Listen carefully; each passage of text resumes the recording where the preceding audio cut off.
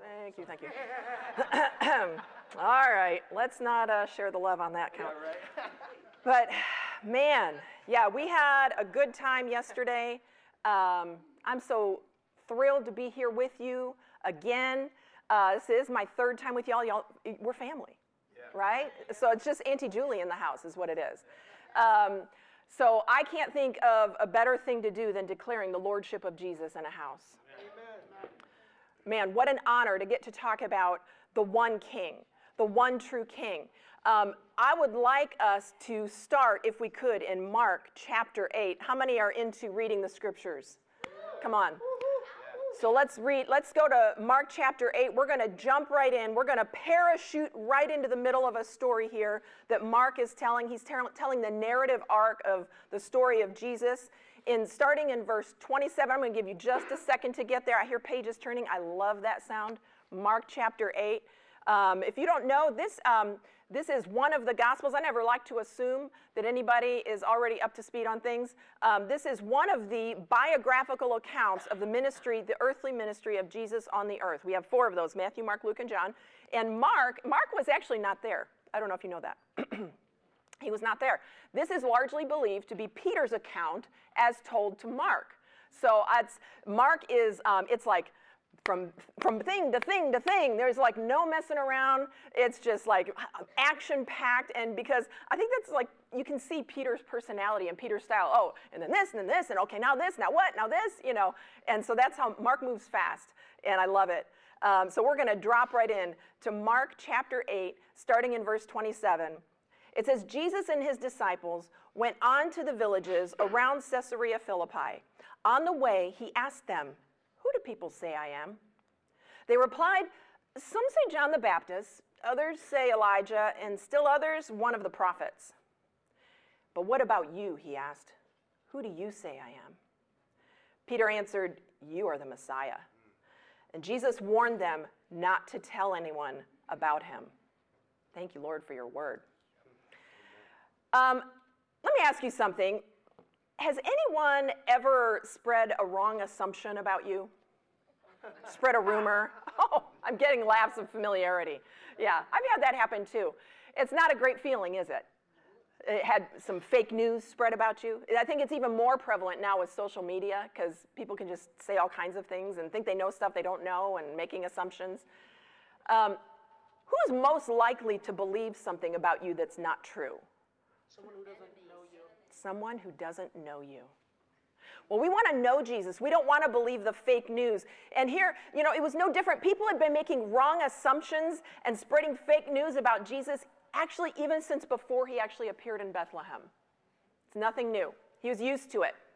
And the problem is that we all have a tendency to do this, actually. If you stop and think about it, every single one of us, if we're not careful, will create God in our image.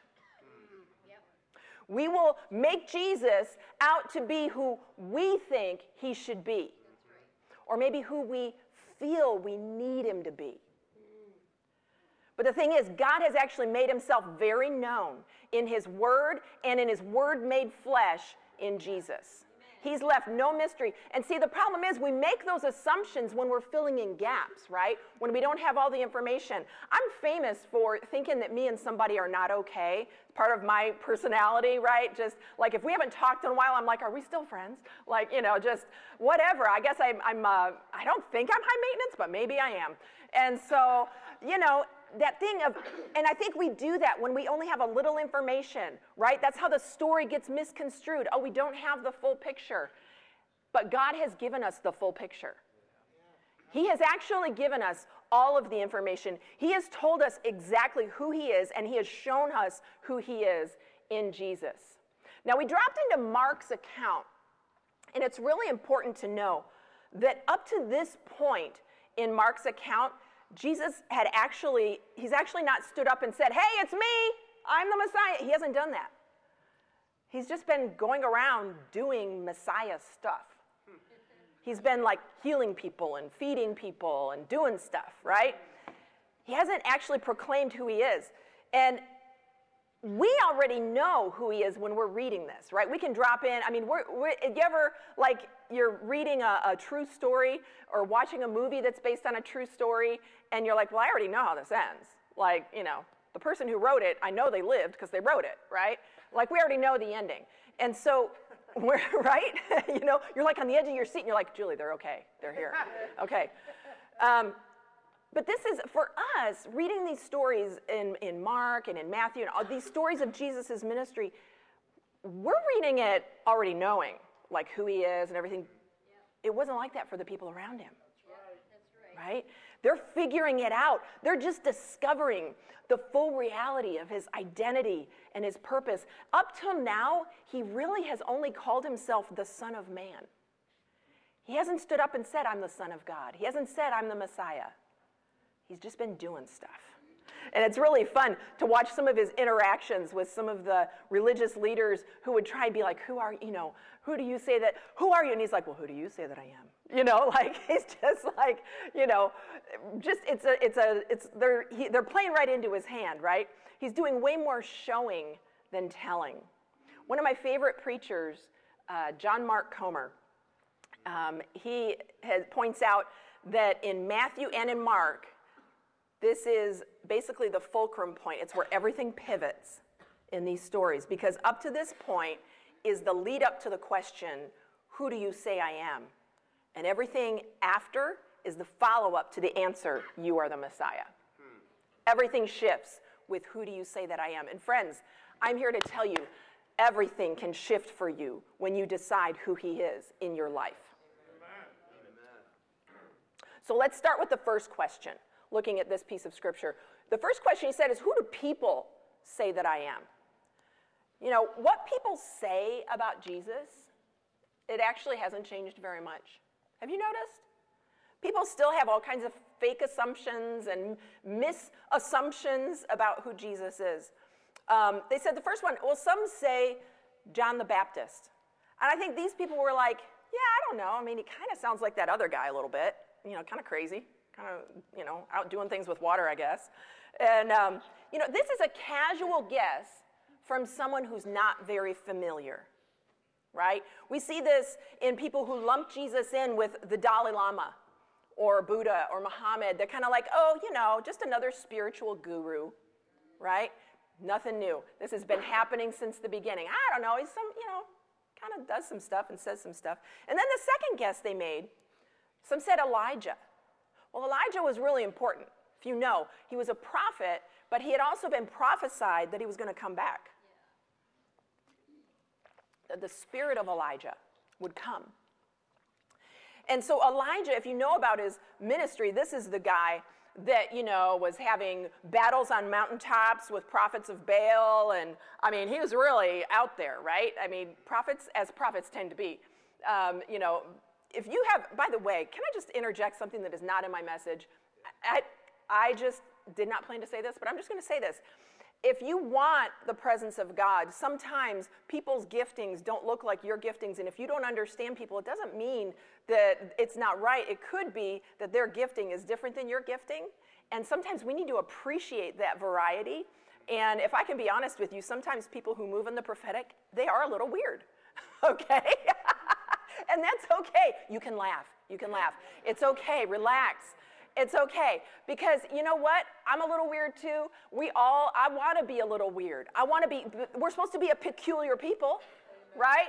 And so people who are who are getting visions from the Lord or are getting messages from the Lord, sometimes they march to the beat of a little bit of a different drum, and that's okay. Because I would rather have those people around, and I would rather, have some variety than be in this sort of homogeneous echo tank, right? I want to have we've just asked for the fullness of his Spirit. If I want the fullness of his Spirit, that means I better be ready for that. It's, God, do what you want to do. Bring who we need, not necessarily who we want. I did not plan to say any of that. But he's the king. He gets to say who's in his kingdom. I don't get to say what roles people have. He's the king. All right, let me get back to my notes here. So Elijah, he was kind of a weirdo. So he was having, battles on mountaintops and calling down fire and slaughtering false prophets. I mean, he was out there, right? So when they say about Jesus, oh, some say it's Elijah come back. Because, again, like we said, Malachi had prophesied that he would return to usher in, quote, that great and terrible day. So they're like, oh, he's the equalizer. He's going to come and he's going to just, be a force. And then, we see that today really where people are like, oh, well, Jesus, he's just a really good man, like real goodness, right? Like he's just, and people don't know what to think of him, right? They're just, I don't know. Or how about this? They said, oh, he's one of the prophets. He says some important things, some good sayings, a wise man. Have you ever noticed, how many of you have talked to somebody that they don't like church, don't want to read the Bible, but they're okay with Jesus? Have you ever talked to somebody like that? Yeah, of course. It's kind of a pervasive mindset. And because not too many people can find fault, actually, with Jesus. But what they'll do is they'll try to characterize him as, oh, he was a good man. Oh, he was wise. He was a spiritual leader. They won't go so far as Son of God. But here's the thing. If you listen to what he said, you can't say he was just a good man or just because he was either a liar or a raving lunatic or he is Lord. Amen. Those are pretty much your choices. Because he ends up saying some pretty crazy stuff. Eat my flesh and drink my blood, I mean, he says some crazy stuff. No one comes to the Father unless they come through me. There's not anyone else really saying that. And so, you don't get the option of, oh, well, he was an esteemed teacher. No, he's Lord. And it's all or nothing. So Jesus gets to the point of the question. They're like, well, here's what people out there are saying. Do you think he asked who do people say that I am because he didn't know? No, he knew. Sometimes he'll ask you a question so that you know what you're thinking. It's for you to know you, for you to locate yourself. Because if I don't know what's in my own heart, it's going to be hard to make progress. It's been attributed to multiple people, so I'm not even going to try. Some say Augustine, some say different people. But it's know yourself that you may know God. We've got to be honest with where we are and with what we're already believing. And so he's helping them locate themselves. What are people saying? Oh, here's what. And then he's like, okay, but what about you? Who do you say that I am? Well, Peter gets it right? Peter's like, I believe you're the guy. You are the long-awaited Messiah. One of the commentaries that I like says, Peter knew the opinion of the crowd, though complimentary toward Jesus, wasn't accurate. Jesus was much more than John the Baptist or Elijah or a prophet. He was more than a national reformer, more than a miracle worker, more than a prophet. Jesus is the Christ, the Messiah. Amen. Now, I want us to spend a little time here because we throw around those words like Messiah and Jesus Christ. And in case you didn't know, it's not his last name. He's not Mr. Christ, okay? It's his title, Christ. But what Peter says here, depending on your translation, it either says you are the Messiah. The one we read said you are the Messiah. That's the NIV. Some of them say you are the Christ. And in the Greek, that was actually written, Mark was written in Greek. And in the Greek, the word there is actually Christos, okay? Not hard to see how we get Christ out of that, right? But Christos, what you need to know is Christos is the Greek translation of the Hebrew word Mashiach, Messiah. John makes this connection for us. And if you're a Bible nerd and you just want to know for sure that those words go together, in John chapter 1:41 and John chapter 4:25, by the way, Bible nerd is high praise from me. I don't say that as a derogatory term. I'm an aspiring Bible nerd myself. So, but it's important for us to know that this is not a name, it's a title. And what it means, it's when we think of Messiah, probably different things come to your mind, right? You probably think of, Savior, right? Rescuer. We think of like, Hosanna, oh, save us, right? Am I tracking with anybody that's kind of what comes into your mind? You guys aren't going to raise your hand because you know it's a setup. Okay. You're like, we're not falling for it, lady. But this is not a name. It's a title, and it means anointed one. And I had always heard Christ meant the anointed one and his anointing, or I knew it meant anointed one. But more specifically, if you study this out, it really intimates anointed king.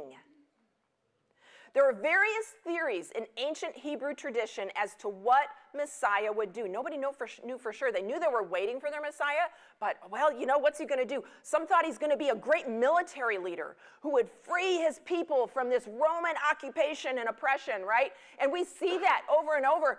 I mean, it's funny now because we know the end, but when you're reading these accounts of Jesus with his disciples, and like right after this passage we just read, he goes on to talk about the Son of Man must suffer many things, and they're listening and they're like, okay, so when are we throwing over the government? They're not getting it. He told them over and over, I'm going to die. I mean, he really lays it out, and they're like, hey, can I sit next to you on your throne?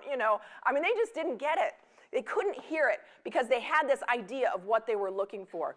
Some thought that others, these theories in ancient Hebrew tradition, some thought that he'd be a great religious leader, or a dispenser of justice, right? Here's the thing to know. Of the over 300 prophecies in the Old Testament that point to Messiah, they were all very clear about this. A king would come from God himself and would usher in the kingdom of God. That is Mashiach, Messiah. That is Christos, the Christ. This, my friends, yes, praise God indeed. This, my friends, though, is why he said, tell no one. Because it's not time yet. Did that ever bother you when he said, tell no one? I'm like, what do you mean don't tell anyone? Why is he saying that? Because the idea that you are the Christ, this was a revolution happening. You are the anointed king. You got it, Peter. Don't tell anyone yet. We're not there yet. Because he knew once that language starts getting out there, it's not going to be very long, and things are going to go down. So why does all of this matter? It's so important because, as we said, often when we hear Messiah, we think Savior, right? We think a rescue. But Messiah doesn't merely mean Savior, it means King. It's a rescue and a ruler. This is not negotiable. No one wants to be kind of your king. Everybody understands authority. You have a boss at work. You have, maybe if you've ever been in the military, there's ranks. It's very clear. Nobody's kind of the commander. Or, they're kind of my boss. They either are or they aren't. Right? It's not a partial. I was in the Army, actually. I joined the Army right after high school. Yep, thank you. It's not negotiable. You basically swear your life away, and when you swear in. And it's not negotiable. Their allegiance that they expect is full, 100%. Any betrayal is a betrayal. Any insubordination is insubordination. Okay? And we need to remember that if Jesus is going to be our king, there is no greater king to fall under. He is the pearl of great price. He's the treasure in a field. It means that for Jesus to be our king, it means forsaking all others and following him as sovereign. That word sovereign, I want you to think about that, because some of us think of it as merely a theological term, like, oh yes, the sovereignty of God, God is sovereign. You realize, like in England, where they actually still have royalty, even though they're not really running things. But anyway, but they're called the sovereign. If you look up sovereign in the dictionary, that's what it means. It means a king or a queen. It's a royal ruler. Jesus is sovereign. Amen. God is sovereign. He's not waiting for you. He's not like that, insecure friend, oh, will you like me? He already is. Your allegiance to him does not affect who he is. Or your lack of allegiance to him does not affect who he is. He's king whether he's your king or not. The opportunity is to decide, will you come under his lordship? Will you be in his kingdom? Because if he's not your king, you're actually not in his kingdom. All right, we'll get to that. So being in the kingdom of God, here's the thing. This question, this pivotal question, who do you say that I am? This is where the narrative shifts in the gospel accounts, and things are about to get really real, right? And Jesus begins moving toward trial and crucifixion and accomplishing all of the work that he came to do. And here's why this matters. Because if they don't have settled who he is, they will not have what it takes when things get hard. Friend, if we don't have settled who he is, we will not have what it takes, not if, but when things get hard. He wants to be your king, not just your buddy. Jesus is not your homeboy. Have you ever seen those shirts and stuff? And I get what they're saying. I get it. I get the spirit of it, but he's more than that. Yeah. He's a king. Yeah. He's a king that does invite you to intimate relationship. What a privilege. Yeah, right. What a privilege. But make no mistake, he's a king. My pastor had talked about, we were talking about these matters, and he talked about that we have an easy believism in our culture. You know, people, well, we see it, right? So many folks are more cultural Christians. And if you ask, you know, well, what does your faith mean to you? Oh, well, you know, it's more like a club, really. It's something that, you know, or it's like a Hail Mary pass. Oh, I brought up football. Hello. Don't worry. We're watching the time. We'll get you out of here on time. Don't worry. But it's, you know, it's that phone a friend or get out of jail free or, you know, oh, I got the stamp in my passport kind of thing. That's not what Jesus is into. And here's what we see with that. Did you know that how we can see the contrast of American Christianity where it's very comfortable to follow Jesus? It doesn't cost us anything in our society to become a Christian, as opposed to people in other nations that are being persecuted. You know where the church is growing the most aggressively is where you can actually go to jail, be killed, persecuted, like actual persecution, not wearing a face mask. Amen. Okay, anyway. That is where the church is actually exploding. But in the last 20 years, do you know that 25 million Americans have left the faith? It's too comfortable. It's too easy. It doesn't cost us anything. We've diminished it from serving a king to just hanging out with a buddy sometimes. So, as you're thinking about this, I expected you to be a little quiet because this is for real. We're going to get a little more real. Because the thing is, we all have to answer this question. What about you? Who do you say that I am? And can I tell you, we have to answer it more than one time. Amen. Amen. Because if my throne has a heart, or switch that, if my heart has a throne, I have to tell you that far too often when I look at that throne, I'm sitting there. And I have to repent again. Jesus, I'm sorry, that's your seat. And bow again to the allegiance of my king. Who do you say that he is? You know, we talked about in the story, right? People in the narrative, Jesus had just been doing things. People were watching. Even the disciples were following, but they're like, I don't know. I can't not follow this guy, but I'm not really sure who he is. You know, I'm not really sure where this is all going. But he's amazing. And they're just all kind of checking it out. And you might be in here today in that place, and that's okay. If you're in the before times, right? If you're in the checking him out, like, I don't know. I'm getting to know who he is, and I'm watching what he does, and I'm listening to what he says. That's okay. That's great. Hang around. Come in closer to him. Listen. Dig into. Hey, if you're new to Bible reading, please don't start in Genesis.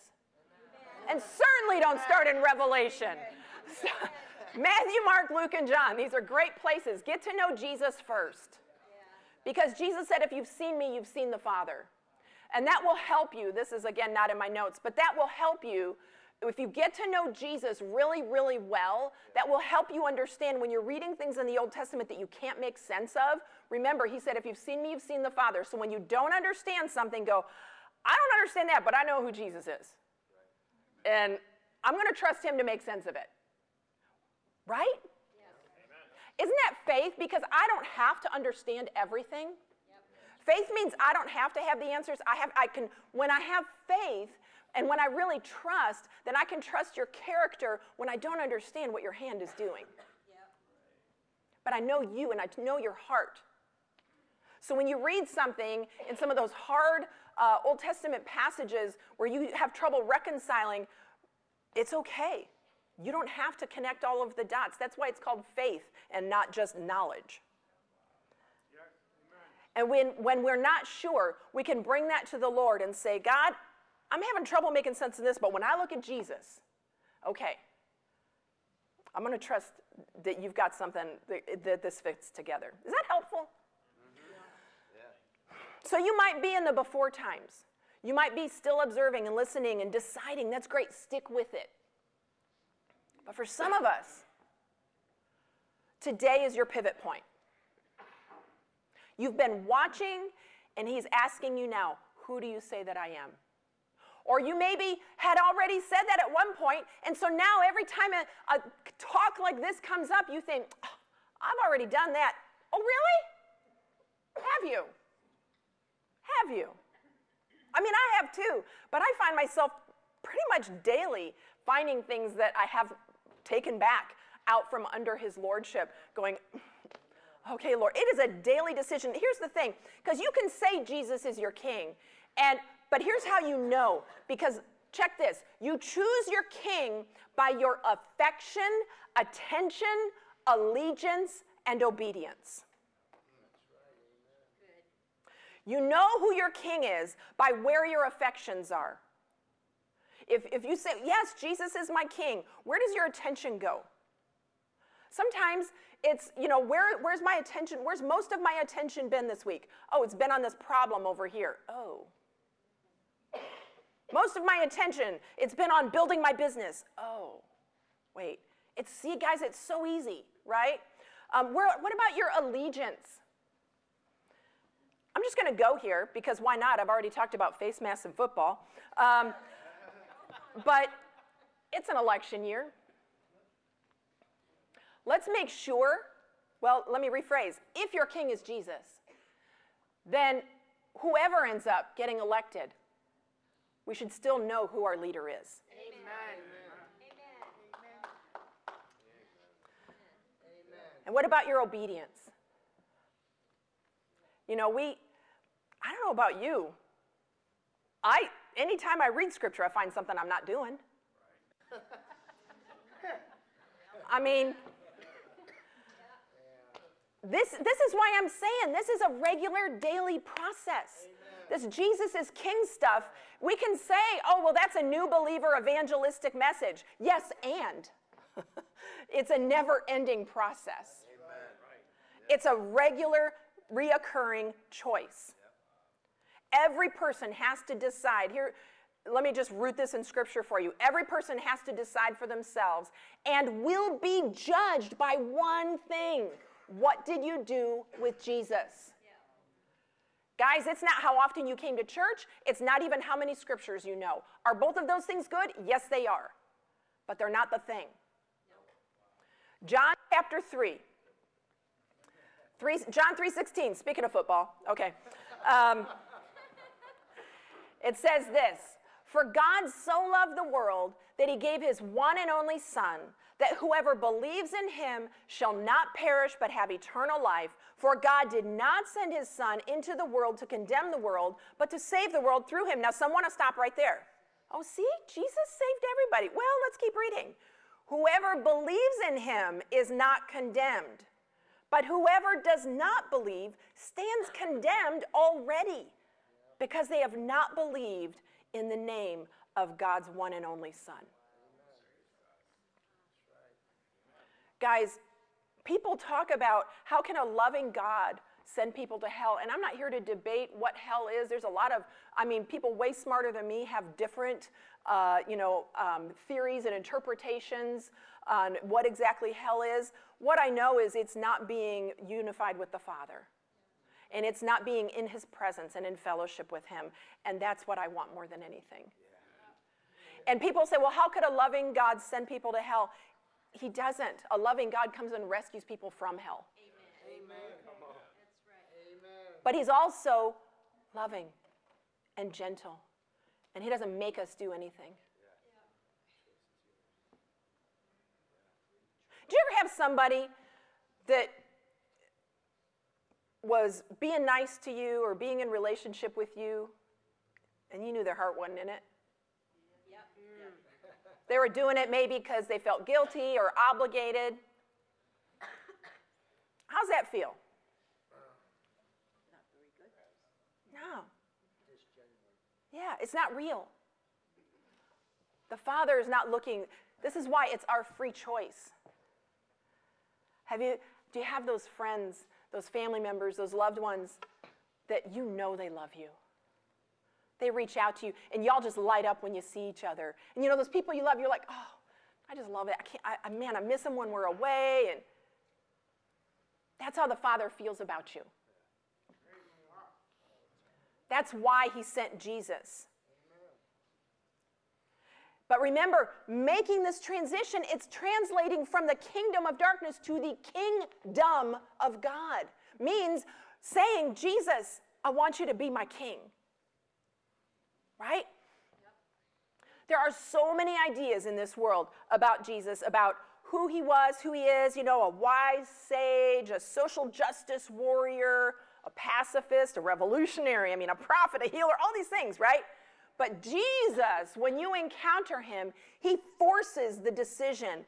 Will you surrender the throne of your heart to him as king? Amen. Now here, let me submit this for your consideration. Because I believe we have people in our churches regularly who have not really surrendered to him as king. They've tried to they want to get their get out of hell insurance, but he's not really their king.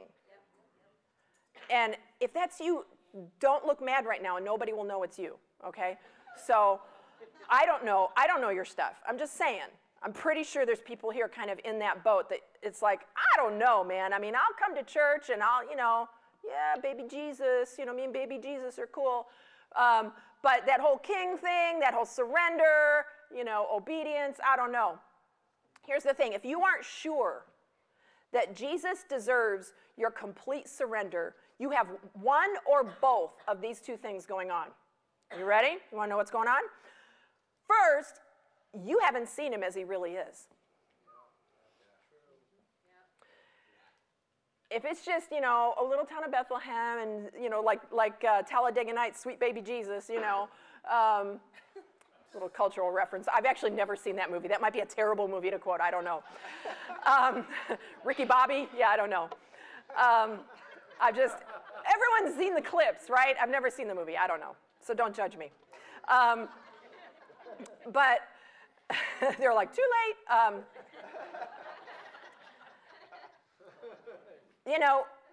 Or you think that he's just, some of the portrayals we've seen of Jesus is just, he's not really portrayed as like a man's man, right? Yep. It's kind of like, that face. Remember that old painting that used to be so famous everywhere? He didn't look like a king. He sure didn't look like the ruler of the universe, And so if you're not sure that Jesus deserves all of your affection, all of your attention, all of your allegiance, and all of your obedience, you maybe haven't seen him as he really is. John saw him in a different light in Revelation, and he couldn't quite find the words for it. Yeah. That's why it's crazy, because he's trying to explain things. He's like, I don't even know how to tell you about this. Imagine if somebody from ancient Bible times came and was trying to describe the space shuttle. It's like a chariot that goes on like a log and it flies in the air but no wheels. I mean, the words would be so crazy because they're only using the words they know. So that's why Revelation's so weird, by the way. And there's other reasons too. But it's possible you haven't seen him as he really is. A friend of mine was preaching a sermon and said, some of us don't love him because we just haven't seen him yet. And let me say this, if you still have questions, there's a book I want to recommend, or if you know somebody who's not sure about, I don't know, Jesus. I mean, I know people that were raised in church and then now they're like, I don't know, that's pretty far out. Virgin birth, really? Like, you know, there's some far out stuff. This book is a great resource. It's called The Doubter's Guide to Jesus by John Dickson. The Doubter's Guide to Jesus by John Dickson. That'll really help you out. So that's the first thing that might be going on. You maybe just really haven't seen him as he really is. The other thing that could be going on, and like I said, it could be both.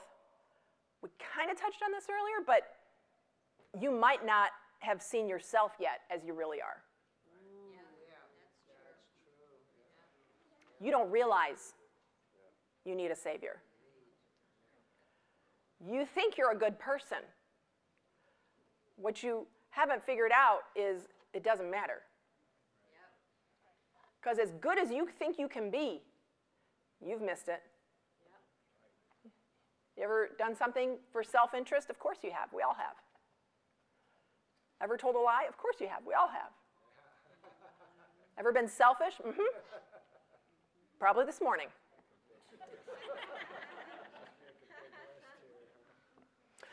James chapter 1 talks about, in verses 22 to 25, it talks about letting the word tell you the truth. It says that it's basically, if we want to be wise, we don't want to be like somebody who looks in the mirror and like, you ever get home at the end of the day and you've been with friends and whatnot, and you get home and you're like, I thought my friends loved me. I have broccoli in my teeth, like, and nobody told me. And that has been there. I mean, it's like 5 o'clock now. I ate lunch at 1. I thought these people were my friends. Or, you know, have you met somebody and you're like, did they not look in a mirror this morning? Like, what's going on? James talks about that we don't want to be like people who look in a mirror and just walk away and don't do anything about it. But if we'll keep looking into the scriptures, looking into the word, which, by the way, Jesus is the word made flesh, okay? So if we keep looking into the word will tell us the truth about ourselves, and it will help us. It will help us to grow and to go from glory to glory and to be transformed. If you're like, oh, but man, Julie, I hear you, but it's so hard. I know it's hard. You know why? Because you're trying to do it yourself. The transformation can only happen by the power of the Spirit and the power of His Word. I can make choices. Yes, I have a responsibility. My biggest responsibility is to say yes. Amen. My biggest responsibility is to say, help. I'm a mess. I need your help. That's my biggest responsibility. Oh, I blew it again, Jesus. I'm sorry. Will you forgive me? Yes. Okay.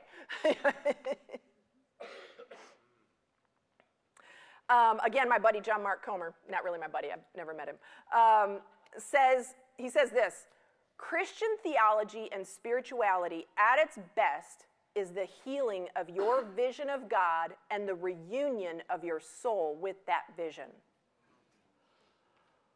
It's the healing of your vision of God and the reunion of your soul with that vision. Somebody a little more well-known, A.W. Tozer, says this: we tend by a secret law of the soul to move toward our mental image of God. See, it's how we're thinking. Because what we think is what we do. It's what we move toward. It's what we become. And it's been said the most important thing about you is what you think about God. Whatever your vision of God is, that's what you'll pursue. Even if the vision is self.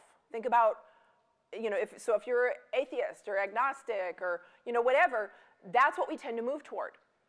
Whatever, because everybody worships something. Right. Even if it's self-interest. We all worship something. Well, what do we mean by worship? Our affection, our attention, our allegiance, our obedience. What's calling the shots in your life? That's what you worship. Not who you sing a song to. It's not, well, let me just go down front and kneel on my knees and sing real loud and even maybe cry a tear or two, but then I'm not surrendering out there. And I'm hard to deal with, and I don't keep my word, and, the list goes on. Lordship is what's happening in the inner life. So who do you say that he is? The world says, make your own path. Jesus says, I am the way. The world says, live your truth. Jesus says, I am the truth. The world says, live your best life. Jesus says, I am the life. Friends, I can tell you from experience, the best life out there, there is no better life to be had than one surrendered under the lordship of Jesus. Is there a cost? Yes, there's a cost. Absolutely. It's a cost to my pride. It's surrendering and trusting that when he asked me to do something, because let's not make a mistake. What was Jesus' invitation? It wasn't, hey, I'm going to have a party. You want to go have a party? That was not his invitation. Eventually it is at the marriage supper of the Lamb. But his invitation was to come and die, to take up your cross and follow him. So there is a crucifixion of sorts that we're signing up for. And it's not, thankfully, an actual crucifixion for most of us. There are people on this planet that it could come to that. But what he's calling for is that crucifying of the self-will. The surrendering of, man, I just really want to do this. Here's what I've found in my life. The things that I've struggled with the most, and it's a struggle. Let's be real. It's a struggle sometimes. Our flesh is can be very loud. It can be very stubborn, right? There's things I want to do that Scripture tells me I should not do. And so I don't. But that struggle, in my experience, that struggle is usually on the before I've decided side. I mean, I don't know if that's my experience. Once I've really, and I'm not talking lip service like, okay, Lord, I surrender, but I know I've still got more, It's like the person who says they're going to quit cigarettes, and so they throw out a pack but got the rest of a carton in their car. And I'm not bagging on smoking cigarettes. I don't think it's that huge of an issue. It's between you and the Lord. But you know what I mean? You've still got some things. Or like, oh, I'm going to eat healthy, but I've got like 5 packs of cookies in the cupboard, I mean, Yeah. That's why I can't buy sweets. They call me at night. Oh, I hate it. I hate it. God help me with my nighttime snacking. Anyway. Sorry, did I just go personal? Yeah. All right. But the biggest challenge is on the before the decision. Once I've decided and the matter is made up. So here's the thing. I'm single, not married. Let's just be real. I'm actually not that tempted to go have sex with people because I decided already. I'm not out there playing around going, well, I'm going to try. No, that's how you end up in bed. Yeah. That's right. I mean, I'm just keeping it real. True. Right? Or, well, we're not going to go too far. You know you are. Because the too far. It's not like, oh, I've decided ahead of time. Here's where, this is non-negotiable. Once you've decided your surrender, then because once his grace to follow up on whatever he's asking me to do, the grace to live that out comes once I say yes. Amen. That's right. Yeah. When I'm still holding some cookies in the cookie jar, he knows. He knows my heart. You ain't tricking him. He's like, come to me when you're serious. My experience of surrendering to the Lord back in October of 1988, I had prayed and said, Jesus, I want you to be my Savior when I was 5 years old. I'm not going to do the math to tell you what year that was. It was the early 70s at some point. And so, but I wasn't raised in a Christian home and just, all over the place and really lived wild once I got out on my own, to be honest. And it was October of 1988, And it was a really miraculous encounter. I probably, if I had not surrendered my life to the Lord, so I knew of the Lord, right? I knew just enough to be miserable because I had prayed, Jesus, be my Savior, but I wasn't serving him. So I was miserable. And if I had not reached out to the Lord that night, I'm pretty sure I would have ended my life.